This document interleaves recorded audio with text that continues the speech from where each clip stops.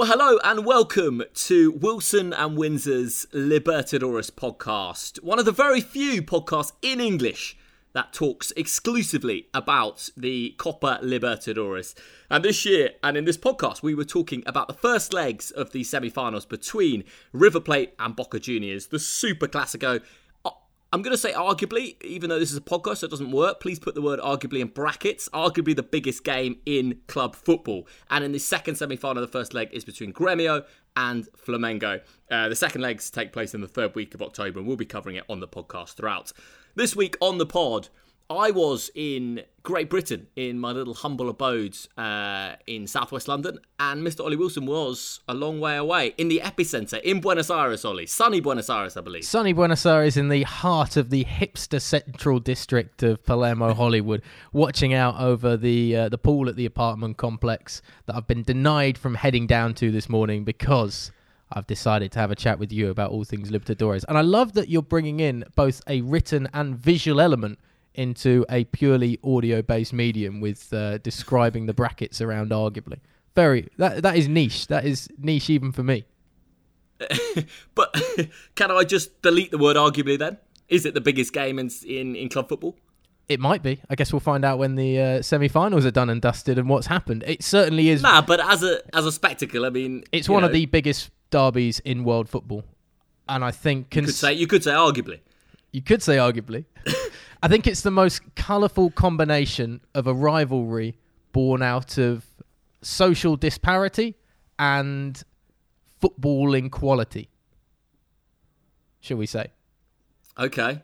Because you've got the rich area of River Plate where they play at the Monumental, and you've got the Bombonera down in Boca. The working class roots.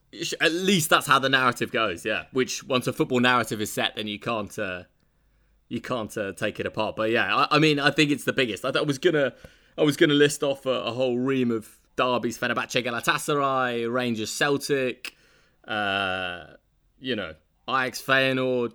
But nothing. I mean, I don't think anything's as big. Look, we'll find out, because if this city burns to the ground and we're not able to come back to Buenos Aires after the semi-finals because there is no such city left as Buenos Aires, and it's because of what's happened in the two legs between Boca and River, I think we can probably safely say that no other football rivalry has destroyed a capital city of a country. If that happens, it's out and out, guaranteed the biggest game in world football.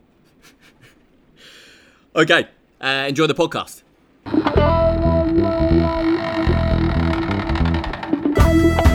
Apila takes it down, takes the strike on, and fires Boca in front. Might be a second one here for Bruno Henrique, into the bottom corner, double delight on the night for Flamengo. Decisive from 12 yards, and the Brazilians are well and truly in the driving seat now. This is McAllister to go! It took an inflection, but you can't take it away from the debutant.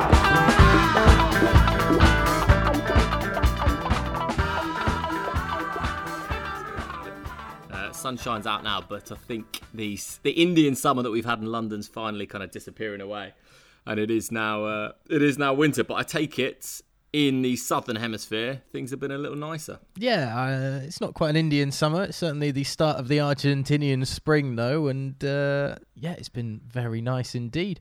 I've been relaxing on the rooftop balcony, watching the sport on the weekend. The sun has been shining. It was a bit chilly yesterday. I didn't do any sunbathing yesterday. And I've been working. You've basically kept me in my apartment all morning, Windsor, with your demanding of us doing this show. So I haven't been able to go upstairs and sit out with my iPad and browse through all the ongoings of Brexit back home and things like that. I've been stuck rooted to the laptop. Very small window of opportunity for this podcast. So yeah, we squeezed it in. I believe we'll actually be crossing in the skies at some point, maybe on in the small hours of Sunday morning, Wilson. I will wave to you from my economy seat at the back of the Iberia flight, flying with them for the first time, so that's going to be interesting, especially with the changeover.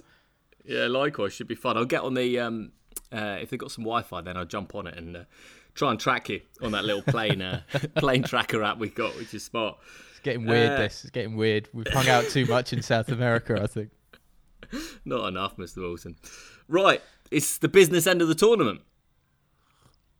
That it is. I mean, it's been the business end of the tournament since the knockout stages, I guess. But this is where big money's made in terms of the business end of the tournament. Now, this is where legacies are going to be created. Legends are formed from heroes throughout the 180 minutes of the 2 semi-finals that we've got coming up.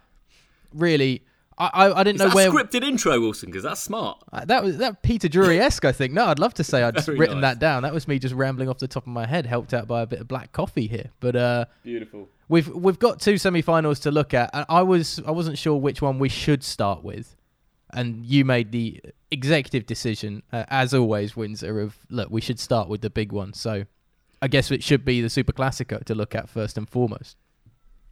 Yeah, it has to be. It has to be River against Boca, the first of 2 legs, of course, of the semi-final, a repeat of last year's final. What can you say? When the draw was laid out after the groups, you could see the path for both sides to meet in the semi-final. It's happened. For Boca, it's the chance for revenge, and it's a chance for revenge, I imagine, far quicker than they imagined. You know, within 12 months, they've all of a sudden got this incredible opportunity to find revenge. And for River, it is what an opportunity to double down on dominance, and for River to show that they are by far the better of the 2 sides. And it's going to be fascinating. It's definitely, I think, as you mentioned, the earliest opportunity that Boca perhaps thought they'd be able to get revenge. As we've touched on occasion, I think it's the perfect opportunity as well, because it's not the final, which is frustrating, I'm sure, because they were beaten in the final last year in the Libertadores by River Plate, but it is a 2-leg encounter, and it's not on neutral ground, it's home and away. So it's almost a carbon copy of what happened aside from the troubles last year. So if Boca can win, they can say, look, we can stand our own over 2 legs in the biggest competition on this tournament, home and away against you, and we can put you out, and we are going to win the first Copa Libertadores on a neutral venue on a 1-night-only encounter after beating you over 2 legs. So it is a huge opportunity to give that middle finger up to River Plate. But at the same time, I don't back Boca. They're so miserable to watch, and we'll run through how Boca got to the final in just a moment. But I do think if you're River, you're kind of looking at this and feeling very confident about the way that this Copa Libertadores has gone, and feeling very confident taking on your arch rival. Yeah. Yes, I do agree with you, Ollie, definitely. Based on anyone that's watched any of the kind of Libertadores this year or last, you'd think that. But then I looked at the Argentine Superliga table today, and if you hadn't followed any of the Libertadores and you looked at it, you were like, hang on, Boca are top. They haven't conceded a goal in 7 games in the Superliga. River lost the other night.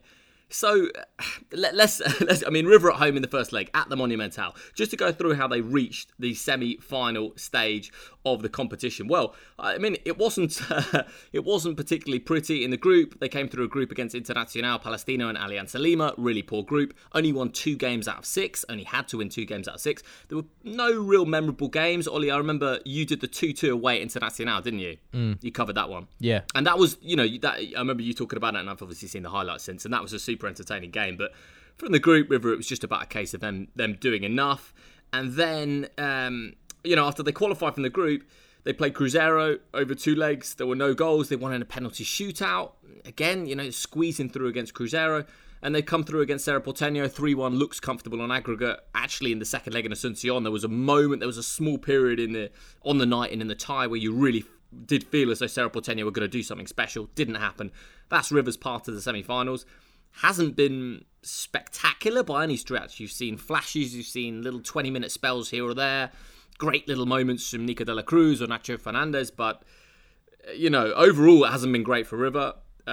What about Boca, Ollie, and their route to the last 4 of the competition? Boca, it's not the easiest route, much like River Plate. They were tested by Atlético Paranaense in the group stage, drawn in a group with Atlético Paranaense, Deportivos Tolima of Colombia, and Jorge Wilstermann, the Bolivian whipping boys of that group, Group G, in the early stages. But Boca able to get through despite a hefty defeat away from home against Atlético Paranaense 3-0. The Brazilians gave them a scare as well on home soil in the final group game as those two battled it out for the top spot. But a red card in that game to Wellington, helping Boca to come from behind after Marco Ruben's goal, and Carlos Tevez with the 90th minute winner to ensure that Boca went through with top spot. They were then drawn against Atletico Paranaense in the first round of the knockout stages, and we were thinking, this is going to be fantastic. This is what we want to see. A bit of Boca against Paranaense once more. Brazil against Argentina. Benedetto was gone as well, the star centre forward, after his move to Marseille.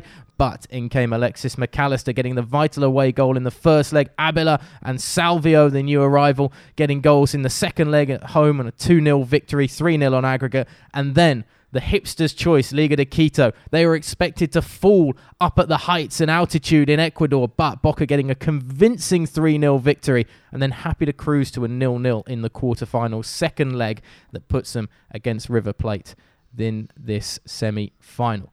And I think, to be honest, out of the whole of their path through this competition for Boca Juniors, one thing that we have seen is that their style of football plays in to Libertadores football completely, particularly on the road, as we've seen in the knockout stages.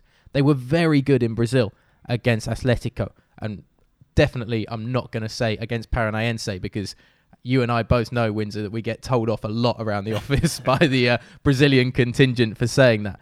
And against Liga de Quito as well. You know, we were expecting a very open game from Liga de Quito, trying to spread the play. But Boca just funnel and kill off that centre of the pitch so well, remain really tight, and then use the quick pace of someone like Abila to be one chope, as they call him, to be able to then strike quickly and effectively too. He misses quite a few chances, but he will eventually get goals if you give him 3 or 4 opportunities. And they're able to do that in part because of the creative quality they have down the centre of the field. Yeah, you're absolutely right. I think the way Boca are set up, and we saw in the Super Classico in the Argentine Superliga that finished 0-0 in a spectacularly boring game at the Monumental. You could see, I think, exactly what Alfaro and exactly what Boca are going to do in the first leg. And it's because River are the defending champions as well. Boca, of course, it's Boca Juniors, you know, but they've almost got a pass to go to the Monumental and put 5 in midfield, which I'm almost... Zarate might not even be fit, but if he is, I don't think he's going to play. I think he's going to play Reynoso and Salvio as the 2 wide players, the 3 tight in midfield with Alexis McAllister. Abila, if he is fit, which I believe he will be, then he'll lead the line. They'll just pack the midfield and look for a 0-0 or a 1-1. So the Super Classico in the Superliga, I think, was a great demonstration of what Boca are going to try and do in that first leg. And it's going to be up to River to break them down. But, I mean, no goals conceded in 7 Argentine Superliga games. Across all competitions, 1 goal conceded in 12. I mean, it's ridiculous. Yeah, they are so bland and boring, but so effective. I was trying to think of a side that is similar to that of perhaps maybe the early Premier League days or around European football. And the only one I can maybe think of is Juventus at times, actually, in the last couple of seasons, where they've gone off the boil after relatively bright starts at times, or when Roma went out to a big early lead in Serie A, and then Juve just ground them down over the next few weeks with these miserable, boring at times 1-0 victories, 1-0, 1-0, built on defensive solidarity. And it's often used by American sports fans, this cliche of defense wins championships. But it does. And Alfaro has seen this and, as I say, has created a style of football that they look so solid defensively. They never look shaken. There's always support, either for the fullbacks or for the centre-backs in the heart of the pitch, by whoever's dropping deep from midfield just to help come and cover. And it makes it an impossible team to try and break down. And that's one thing going into this game that I think River Plate, we've seen, can play very neat and tidy football around the top of the 18-yard box. And they are able to carve out a few chances even when teams sit back. But they've not faced a team as good defensively as Boca Juniors. And we didn't really get to see a glimpse of it in the Super Classico in the league. But I am interested to see if River, over 90 minutes, particularly on home soil, can find a way to have that extra bit of penetration, because they haven't often got out of second gear in this tournament yet. They need to have that one additional creative spark around the final third to break down this Boca side. And that is, I think, where we're going to see the majority of this game kind of played in the middle of the park and just on around the edge of Boca Juniors' defensive third of the pitch in the Monumental. And that will make or break River's chance, I think, in the first leg. Yeah, I mean, we've seen what happens if you play high up the pitch against River. We were at the game in the Superliga against Racing, where River just picked them off, and we saw it again in the Superliga against Huracan recently. So if you play a high line against River, they might struggle, but they might excel rather, because it's so easy for them to kind of unstitch that high line. But Boca, as you said, they're going to drop deep. Andrada's in fabulous form, so are the two centre backs. So it's a real test, I think, for River. It's a real test for Nico de la Cruz and Palacios and one or two others to try to pick the hole and find a way through. And you really wouldn't back against another 0-0 at the Monumental. Not at all. And then you look at Boca's home record in the Libertadores and say, well, second leg, after a 0-0 in the Monumental, this is Boca's to throw away at that point. I always think it's more difficult if you're playing that first leg on home soil, because you don't know where the tie is at that point. So you don't know if you can afford to be a little more aggressive or if you should try and sit back and try and snatch something on the road. Whereas if you're away in the first leg, I think you can say, we're setting out a stall, here's our game plan. We can try and hit on the counter-attack and perhaps try and get a draw away from home, and then have confidence in your home form to be able to go in the second leg back to buy home support and be that little more aggressive in nature, which I also think helps Boca. But you're talking about the defensive record of Boca over the last few weeks and the quality that they've had. River, aside from the stumble in the Super Cup against Talleres de Colón, and River Plate losing to Vélez as well on the weekend. They too, though, have been very solid defensively, only conceding one or two goals. I mean, you mentioned the one goal conceded against Racing Club away from home, but aside from that, you have to go back to a Copa Argentina game against Gimnasia Mendoza back in July for their last goal conceded in a really competitive game, aside from the one against Cerro Porteño as well. But it's only like the odd goal that creeps through this defensive side. Both of them relatively untested in a defensive sense domestically a lot of the time. And again, I think we'll see the best will have to come out of both defensives over the two legs. Yeah, absolutely. And I think what's interesting as well in this semi-final is how River are kind of, they've been consistent in terms of their team from last year's final to this year's semi-final. You'll find it's 8-9 of the starting 11 at the Monumental played some part in the final last season, whereas for Boca, it's kind of all changed. And both sides now have got relatively settled lineups in terms of who's going to decide the outcome of the first leg and the semi-final. Well, I mean, what do you think, Ollie? Like, I know for Boca, we've talked a lot about Alexis McAllister, and now it looks like he is being played more centrally where he wants to play in that five-man midfield. I know Ramon Abila gets loads of stick in Argentina, but I really do feel he's key for Boca. The way they're set up, everything, he is the focal point. And when he's on form and he's got his back to goal and he brings others into play, the way he plays suits Alfaro's tactics so well, and I just think he could be key for Boca if they're going to snatch an away goal. That was the man actually I was thinking of in terms of, as you mentioned, we wax lyrical about McAllister since his arrival. I don't even want to touch Daniele De Rossi, to be honest, as being like a major impact in this game, because I personally, when I've watched Boca since leaving Argentina in the end of August and when I've caught highlights, I haven't seen anything from De Rossi. He scored in a loss in the Cup, which was humiliating for Boca, but they still were kind of saying, oh, look, De Rossi's on the score sheet. This is amazing. I mean, I was sceptical about his arrival in the first place, and I've not seen anything that has changed my mind on that in any way, shape or form in his 3 league appearances. Yeah, it takes nothing away from the story, does it? But the fact is, he hasn't. It doesn't add to come it. in. And, no, it doesn't. And he's actually got a little knock at the moment. So, who knows if he'll even be on the bench next week. Old man.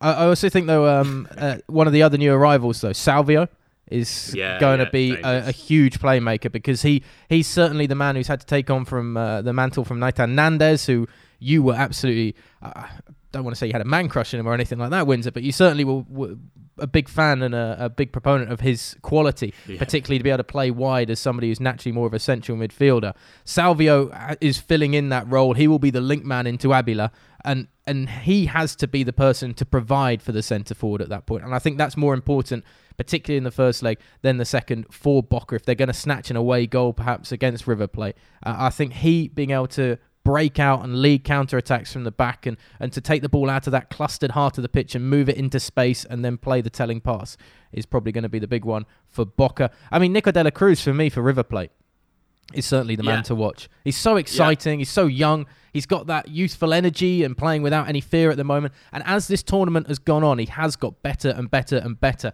to the point that you saw it against Cerro Porteño in that second leg away from home. He was really, really good, and a wonderful finish as well, obviously. I mean, we can coo about the goal all the time, but his general quality over the 90 minutes, his running off the ball and his movement, it doesn't seem to stop a lot of the time, and he's got such fantastic energy on and off the ball. He's always looking to pass. He's not a selfish player as a youngster.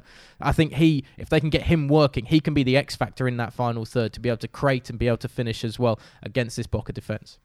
He's so exciting, and he's another one that I feel like is a little bit underrated when you're actually got your foot on the ground in Buenos Aires and you're talking to people. I don't feel like he gets the credit of what his kind of capacity could be as a footballer. He's only 22, and like you say, great goal against Cerro Porteño, and he looks really dangerous. And of course, Juan Fernando Quintero is coming back from injury and might play some part. Well, he definitely will in the second leg, might play some part in the first leg, so we'll have to wait and see. We'll have to wait and see with that. And that's huge. That is huge. Yeah. That's the story written in the stars, isn't it, for the second leg to silence the Bombonera, isn't it, for Quintero? But we'll wait and see. I mean, football has a habit of just, you can see these stories coming a mile off.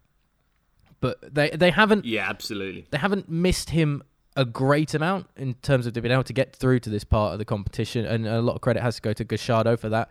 But at the same time, again, when you're talking about that final third quality, like, he's somebody that again will be able to provide that if he can come back and be fit and healthy and ready to go, and has to get going from the straight away, kind of from the ground up. Yeah, I mean, it's right back into it, isn't it? I mean, but you do get the sense, let's say it's 0-0 at the Monumental after 70 minutes, and Gallardo feels as though Quintero's got 10, 15 minutes, or not even the time. He's got a moment in him. He's fit enough for that moment. Then we will see him next week. So that should be super interesting. We're expecting it to be, River's attack trying to break down this unbelievable Boca defense. But I mean, who knows, mate? It's a super classico, and that would be the clear narrative that you would suggest going into the game. But really, I mean, who knows? Anything could happen, right? Unfortunately, somebody did say, these Super Classicos generally tend to be... we were teased last year with the final, two cracking games of football, really, in the end, and particularly the one at the Bombonera was end-to-end. But I've been told by a number of people that these Super Classicos generally play out like that, 0-0. So we just need to hope that the South American football bubble that we often find ourselves in, Windsor, just gets us through what potentially is some drab semi-finals between two of the biggest sides on this continent. Not that I want to play it down too much. And what about the managers, Ollie? I mean, as far as you've got to respect a man who's got a when he joined Boca, I don't think anyone was cracking open the champagne, but he's a very kind of safe choice. He's got a principle. He's got a way of playing. He's got players now that do fit into that system with a hard-working midfield with Abila leading the line. He's got that clear principle that he's prepared to live or die by, and for Boca, the end justifies the means. If it's 0-0 after two legs and they go through on a shootout and they knock out River and lift the Libertadores, then they're going to build a statue of Alfaro. Quick to build the statue outside the Bombonera there, man. Well, Nico might with his spade and cement. I don't know, but I mean, listen, if he's the manager that manages, because Boca fans would have been thinking, oh my God, we've lost the biggest match of all against our most hated rivals. This is going to take 5, 10, 15 years to get over. We're going to have to go and win another 5 Superligas or something to get over this. And within 12 months, as I say, to be given the opportunity to do this, I just think it's huge for Boca. And I mean, if River win, then it's I don't know if Boca fans have a leg to stand on. Well, if River win and win the Libertadores again, Gallardo gets the statue outside the Monumental. For me, there's almost no doubt about that. He'll go down as one of the most successful managers, arguably the most successful manager, the greatest manager, particularly in the way that he'll vanquished Boca in the Libertadores, the trophy that both these two clubs clamour for more than anything else in River Plate's history. The most successful, yeah. In terms of Alfaro, yeah, a lot of people said stopgap early on in this tournament when we were talking about Alfaro. We had to bring him in from Huracan. It's just trying to settle the ship, get everything sorted, rebound from the humiliation of the Libertadores. And, somebody will come in a year or two's time, and that's when they get the chance for revenge. He's got a similar kind of demeanour as like an Arrigo Sacchi or a Marcello Lippi. I don't want to go back to 90s Italian football once again, but it's dear to strong reference points, which are a familiar trend, but I like it. Dear to my heart, Windsor, dear to my heart. But these kind of managers that they sit there on the touchline and they just don't care. Like, we'll win whatever way we need to win. The old man with the grey hair, but has got that fighting spirit. He's not the old man slumped in the corner looking a little bit worried like a Roy Hodgson or something like that you get on the sideline at Crystal Palace.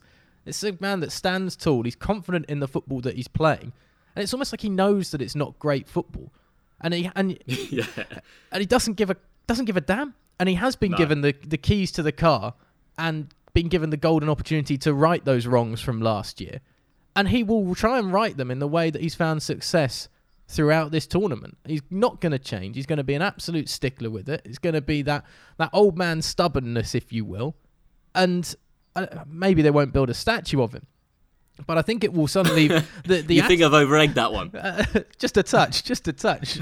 I don't know what you think you need to get a statue built outside a football ground. I don't know, maybe some of these long-standing season ticket holders, like 80 years old, I've been going for 40 years, can get one in your eyes, Windsor. But Alfaro will certainly be suddenly praised, and I imagine given a hefty extension on the contract as well, because they might see, well, this is a guy that knows how to win Libertadores football, as a style that does it, and this is the man that we want to keep around for a few more years to try and then replicate the fantastic run that River have had in the last few years or so under Gallardo in this competition.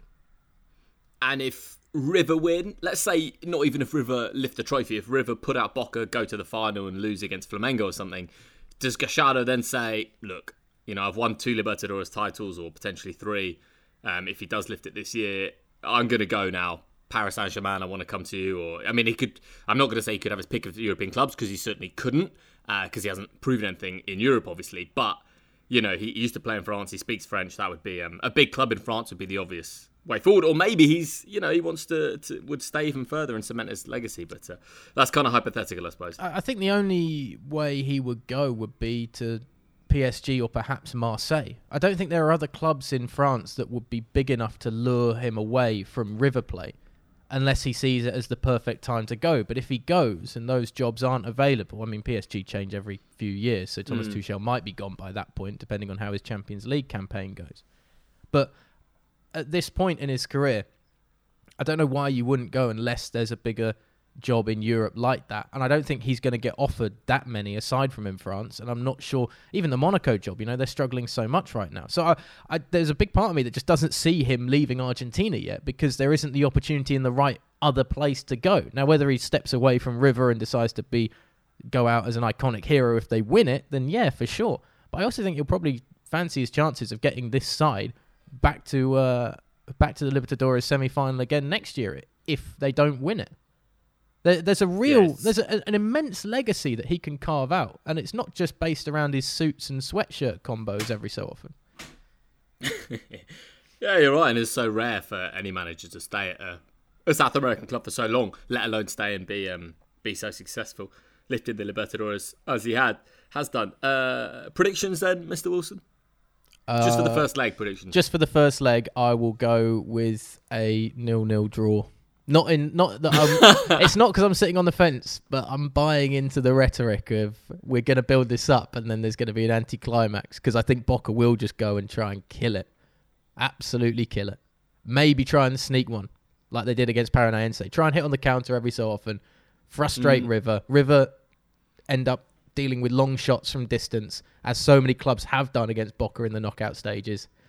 and then Boca go back and eventually get it done in the Bombonera. Sorry, you only said the first leg, but that's the tail of the tape for me. You know what? I'm also going to say 0-0. I just think... Sitting on the don't fence, think, Windsor, unbelievable. but it's not... I'm going to say 0-0 in the first leg, and then all bets... And then at La Bombonera, like, it could get crazy, because Boca cannot sit back at La Bombonera, against River, and it'll be a really open game and be about 3-3 or something. But in the first leg, I can't see anything other than 0-0, or maybe if River have a moment, then... or 1-0 either way, really. But, 0-0 I'm going to go for as well. Well, we're really encouraging people to jump to their TV sets and you can't miss it. Find the streams for this one, aren't we? Bloody hell. Well, let's hope that the all-Brazilian semi-final provides a few more goals in the first leg, at least, as Grêmio will host Flamengo in the first leg in Porto Alegre, excuse me, not Belo Horizonte. I'm still dealing with the Brazilian map here. Windsor, this is... perhaps not the semi-final that we were hoping for of another big derby, because it could have been Internacional against Grêmio, of course. But is it the right semi-final? Because we haven't got the two big sides either in terms of Palmeiras and Flamengo against each other either. It's a bit of a hodgepodge of an all-Brazilian clash, considering what we saw when the quarter-final draw was done. Yeah, definitely. I think for Flamengo, they'd way prefer to play Grêmio than Palmeiras, who Grêmio knocked out in the quarterfinals to reach the Final Four. I think it's really interesting, Grêmio. I mean, in many ways, they're the underdog, because Flamengo are, in terms of like being supported, they're the biggest club in Brazilian football. But Grêmio have won the Libertadores 3 times. This is their third straight semi-final appearance in the competition. They know what they're doing here. And for Flamengo, they haven't reached the final or won it when they did since 1981. So that's what creates a really interesting dynamic, I think. I think all the pressure is on Flamengo. There's no doubt about that. The money they spent, the size of the football club, the form they're in is crazy. So, I don't know. It's obviously not a free hit for Grêmio, because it's the last 4 of the Libertadores. But I think maybe going into it as the underdogs, as they did against Palmeiras, will suit them. In terms of Grêmio's run... to the final, they came through, again, it wasn't very spectacular. They came through Group H against Libertad, Universidad Católica and Rosario Central, won 3 of their 6 games, ended up with 10 points. And then in the round of 16, they thrashed Libertad, who were really poor, 5-0 over 2 legs. And a really entertaining 2 legs in the quarterfinals against Palmeiras. And there was so much pressure on Palmeiras. And eventually Grêmio went through on away goals in that. And Everton essentially won them the tie in about a 5-minute spell in the second leg to win 2-1. So it was really interesting, and Grêmio in the Final Four. And Flamengo also not exactly, Ollie, an easy passage to the semi-finals. No, life made very difficult indeed in Group D, with Liga de Quito, Peñarol and San Jose, the Bolivian side. Again, another Bolivian whipping boy. I feel so sorry for the clubs from that nation in the Libertadores this year. But Flamengo were able to top the group in the end after a very stuttering start. They lost away at Peñarol early in the group stage. They were able to beat Liga de Quito on home soil, winning away against San Jose as well, a big 3 points away from home. They won 6-1 against the Bolivians on home soil in the group stage, and then kind of stumbled towards the end of it, losing away at Liga de Quito, as many did, 2-1 in the second to last group game, and then a 0-0 draw at Peñarol to be able to secure a spot. They were by far the better side, though, against Peñarol in that final group game, just about giving them enough to go through as group winners on goal difference, with Liga de Quito in second. Then they came up against Emelec, away from home, in Ecuador in the first leg of the round of 16, and lost 2-0 and had it all to do back at the Maracanã. But Gabriel Barbosa, their star centre-forward, able to get 2 goals inside the opening 20 minutes for a 2-0 lead early on in the second leg, but they couldn't add to it, and they looked stretched at times. Emelec had their chances, but it would eventually go to penalties, and Flamengo would find a way through. And then against Internacional in the quarter-finals, it was a 2-0 comfortable victory on home soil against a rather flaccid Internacional side throughout both legs of the quarter-final, and then a 1-1 draw away from home in Porto Alegre. Gabriel Barbosa on the score sheet once again with the 85th minute goal to get the 1-1 draw and to get that away goal that wrapped up the tie completely. They have got better and better as the tournament has gone on, but they've still never quite looked perfect, and there were times in that second leg against Internacional that you did still worry for Flamengo, particularly when they played against Internacional, when they had their wide players, their youth, and their speed on the pitch when Wellington and Nico Lopez came on. And if there's one thing you would say about Gremio going into this tie, it's that their wide players have youth, have speed, and have quality. And that could be a big game changer for Flamengo against Gremio in how people actually look at this tie. Because you're right, Flamengo are the big side. They've spent a lot of money. They've brought in a lot of quality as well. They're trying to bring in that European style with Felipe Luis and Rafinha coming back at the fullback positions. And, of course, Jorge Jesus, taking over the mantle as manager this season and has really tried to adapt this team into his own style and the kind of football that he wants to play. And generally, it looks fantastic when it's all firing. But they do leave themselves slightly exposed at the back when they're stretched a little. And that's where Gremio, I think, can get their joy. Yeah, definitely. I think, Flamengo are in such great form as well. That you mentioned Jorge Jesus and, that European flavour that he's brought, and we've seen a lot, and we've talked a little bit about how defensive solidity in the Libertadores can be very effective. Boca is a great example. But as you say, when Flamengo tick, they really do look fantastic. They look like in fact, someone we both know, a big Flamengo fan, Pedro Oli, he sent me a message saying, this Flamengo side's the best I've ever seen. I think they could survive in the Premier League. And I don't think he's so far off with it. When they look good, they're really good. They've won 7 straight games in Brazil, in the Brazilian league, the top of the Brazilian league. They're absolutely flying. Gabriel Barbosa, who I know didn't make it at Inter, but he's still 23, and it's really hard to see when January rolls round, regardless of what happens to Flamengo in the Libertadores this year. He scored 17 goals in 16 league games. He's been great in the Libertadores. It's really hard to still see him being at Flamengo, come the European January transfer window. But we'll see. But for Flamengo, there is huge pressure. There really is huge pressure to win something big this season. And 1981, so long ago now for their only Libertadores triumph. For Gremio, they've been here before and they know what to do. And it should be very interesting. I don't want to press the issue so much with Gremio, but I still do wonder where the goals come from aside from Everton. That Palmeiras game, for Gremio to get past Palmeiras was a bit of a surprise. I think going into the quarterfinals, most people we spoke to said it should be Palmeiras going through.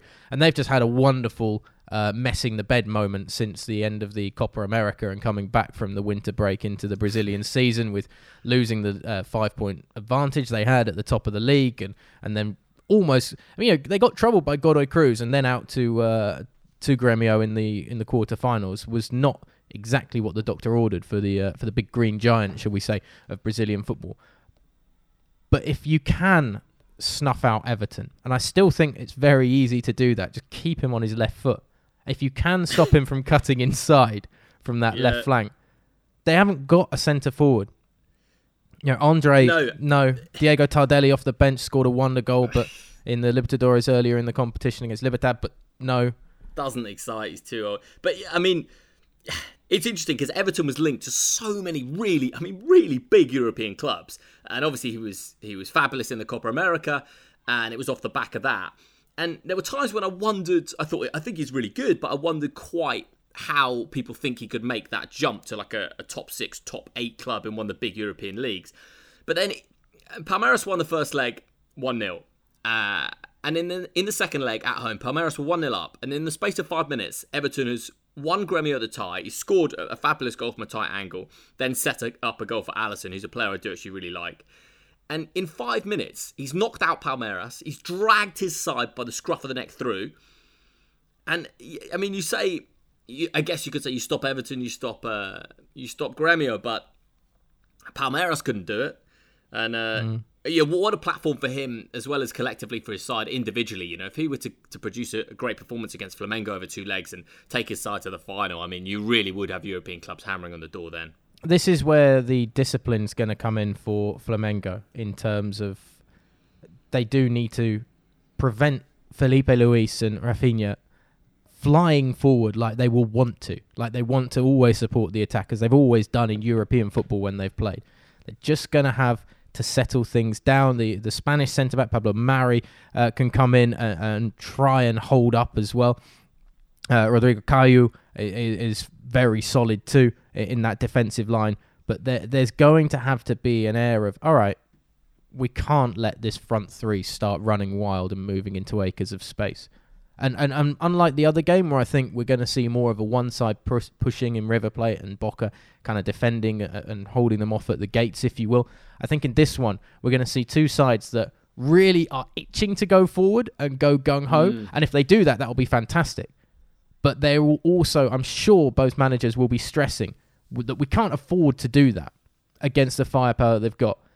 Because of the likes of Gabigol, who is just a quality finisher at this level in South American football. I mean, at this level, he is very, very good, isn't he? I don't know whether...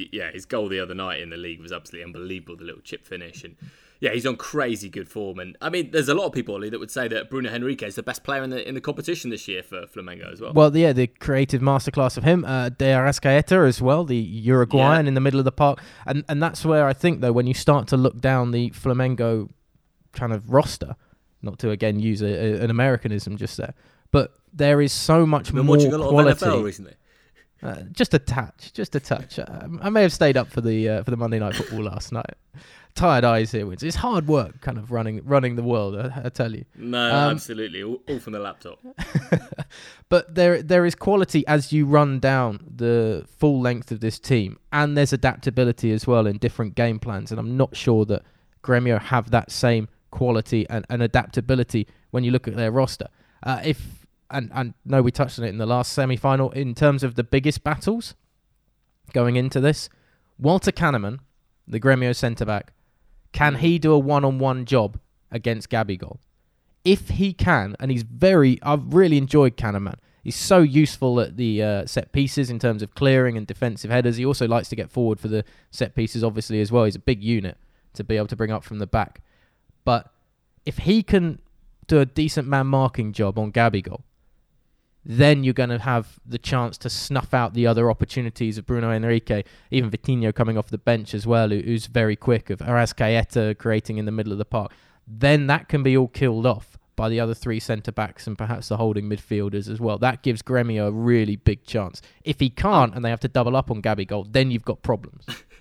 Ollie, the thing I think I'm most surprised about is that you're committed to calling him Gabigol. I swear there was a time when you were adamant you wouldn't.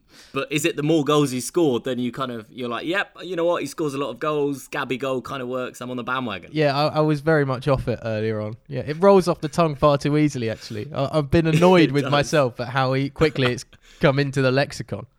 Because Gabriel Barbosa is or just Gabriel is a bit more of a mouthful. But yeah, I mean, Flamengo should win, but this Gremio side has passages where they could just flip ties in the blink of an eye. So key man is Everton, I take it. Is that the? It has to be. Yeah, I like Jean-Pierre as well. I think he's kind of a really interesting player. I like players that have got kind of weird gait. You know the way like some players run, like the way Raheem Sterling is on his tiptoes, and Ian Robben was a bit like that. And I've got a soft spot for players like that. And Jean-Pierre he kind of glides around the pitch in a bit of a nonchalant way. And I think it looks great. And he's a very tidy footballer as well. So Gremio are exciting, but I mean, Flamengo should win. They should win. They've got better players and they spent all the money. Jean-Pierre lost me the moment I saw his name on the team sheet, because Jean-Pierre, as a Brazilian, obviously in Portuguese, but spelt Pierre, Pyerre. It's like a commentator's nightmare when you're scrambling around trying to find You just go full French though, don't you? Yeah, well that's the thing, but then it feels so weird to be a player who speaks Portuguese in Brazil with a kind of a French accent on Jean-Pierre. Like, not having that in any way, shape or form. And I guess the key man for Flamengo is Bruno Henrique rather than Gabigol?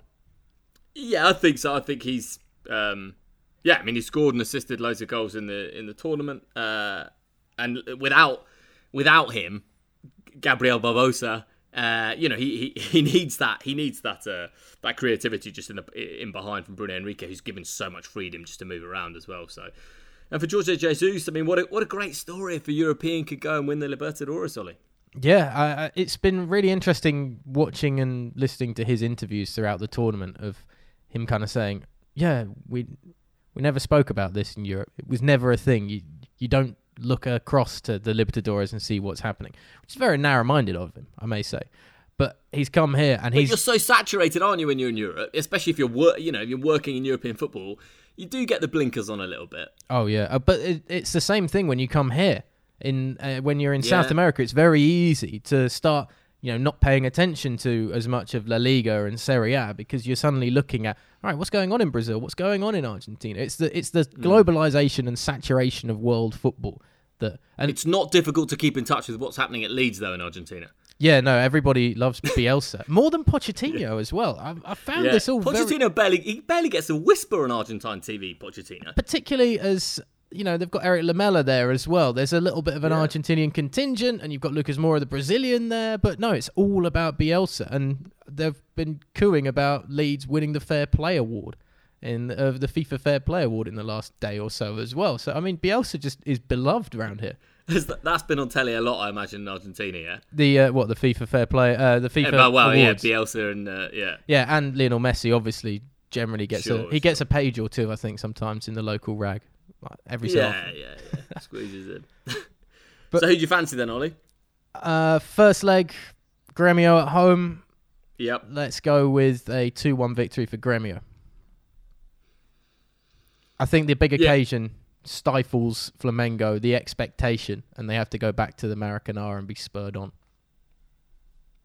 I'm going to go 2-2 first leg. I think of the two ties, I think this is the one that you'd expect there to be more goals. And yeah, I mean, I heard a lot of Flamengo fans have already kind of booked their tickets to Santiago in Chile where the final will be played, so they're super confident.